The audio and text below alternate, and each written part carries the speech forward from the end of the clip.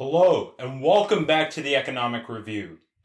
President Biden has just unveiled a new $2.3 trillion infrastructure plan, but a shockingly large portion of this bill is actually unrelated to infrastructure. The plan includes massive subsidies for corporations as well as state and local governments, and comes right after the administration's proposed increase in the corporate tax rate. So, there's $300 billion for manufacturing, $100 billion for electric utilities, $100 billion for broadband, $174 billion for electric vehicles, and a whole lot more. A significant portion of this spending is directed at subsidizing massive corporations.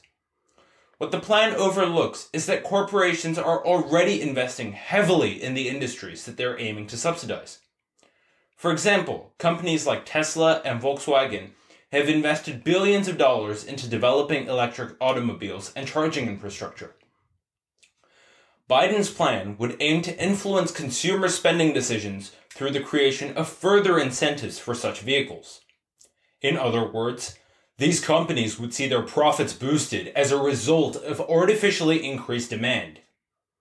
The same goes for Verizon and T-Mobile that have invested in broadband, and Mitsubishi and Siemens that have invested in wind energy.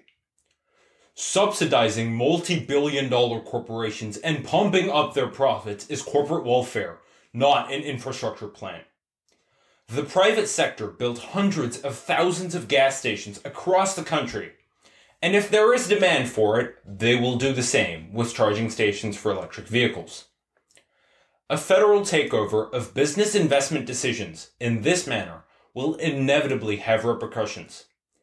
The Biden administration has included $100 billion to decarbonize the U.S. electric grid, essentially eliminating coal and natural gas, alongside $213 billion for affordable housing, $400 billion to bolster home health care, and so on. Despite President Biden's push for bipartisanship, political spending runs rampant throughout many of his plans. This bill is full of such spending and has virtually nothing to do with infrastructure. Let's just take a few examples. Firstly, the Biden infrastructure plan includes another $100 billion for new public schools and making school lunches greener. The proposal reads, funds will also be provided to improve our school kitchens so that they can be used to better prepare nutritious meals for our students, and go green by reducing or eliminating the use of paper plates and other disposable materials. Secondly, there is also $25 billion for government childcare programs to help upgrade childcare facilities and increase the supply of childcare in areas that need it most. According to the White House, funding would be provided through a child care growth and innovation fund for states to build a supply of infant and toddler care in high-need areas. Thirdly, there's several $billions to eliminate racial and gender inequalities in STEM programs. Finally, there's $20 billion to, quote, advance racial equity and environmental justice. The proposal states, quote, a new program that will connect neighborhoods cut off by historic investments and ensure new projects, increase opportunity, advance racial equity and environmental justice, and, quote, promote affordable access. These are just a few examples among countless other instances of political spending in this bill. As the Foundation for Economic Education put it, the list totals hundreds of billions of dollars in waste and unrelated partisan spending, slipped into the Biden administration's expensive infrastructure plan. But it should be stressed that this list is far from exhaustive.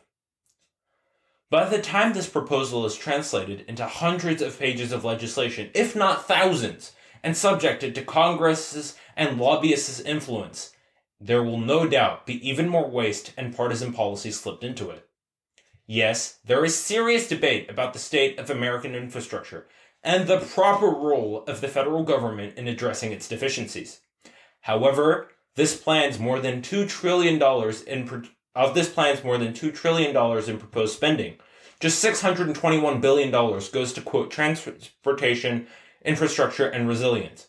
That's right, just roughly 1/3 of the money goes to the kinds of spending people would usually associate with infrastructure, like repairing roads and bridges, as well as modernizing public transit. This plan comes right on the heels of Biden's proposed corporate tax hikes. The current administration is betting that the damage caused by jacking up taxes will be outweighed by the massive amount of federal spending in this proposal. As the president of the Tax Foundation, Scott A. Hodge, put it, quote, "Based on the Congressional Budget Office's assessment of the economic and budgetary effects of federal investment, there is no reason to believe that the economy will be better off with such a trade. The CBO estimates that $2 trillion in federal spending will yield about $1.3 trillion in actual investment. Since government investment only results in half the returns of private investment, we would be much better off if the $2 trillion in corporate tax increases that Biden needs to fund his plan were left in the hands of the private sector." The impact of corporate tax cuts versus hikes on real tax revenue as well as investment has been widely explored.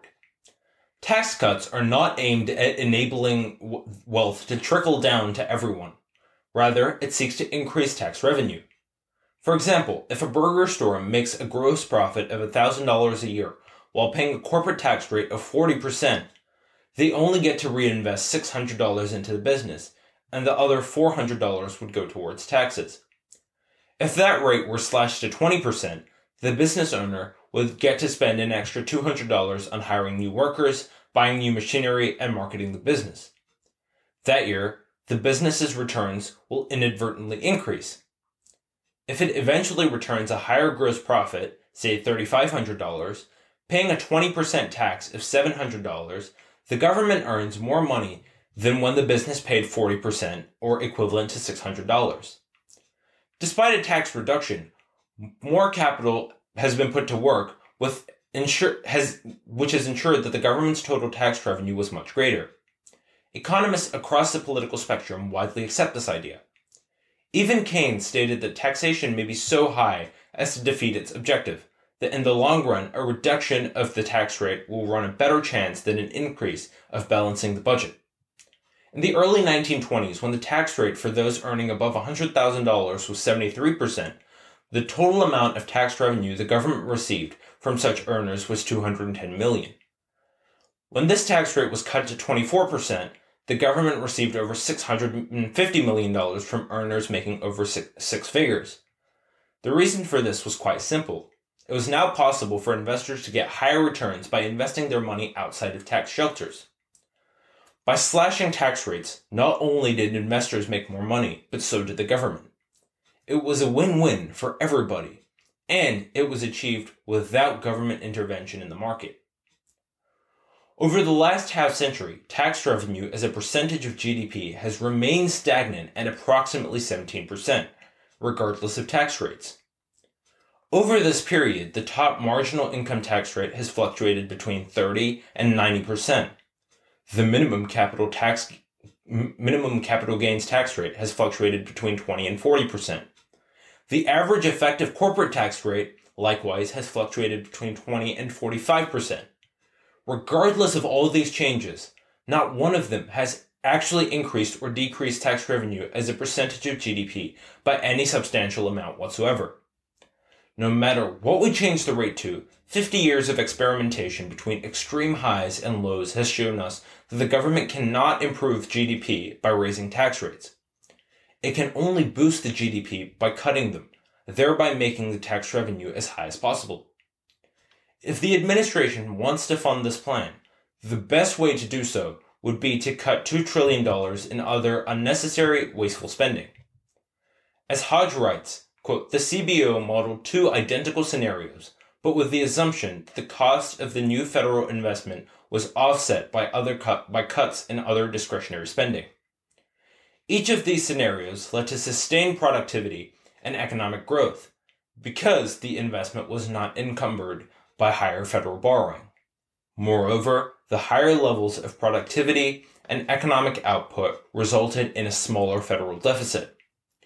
The current plan would be a massive circular flow of revenue from increased corporate taxes going towards subsidies on large companies, ultimately decreasing investment and long-term capital formation.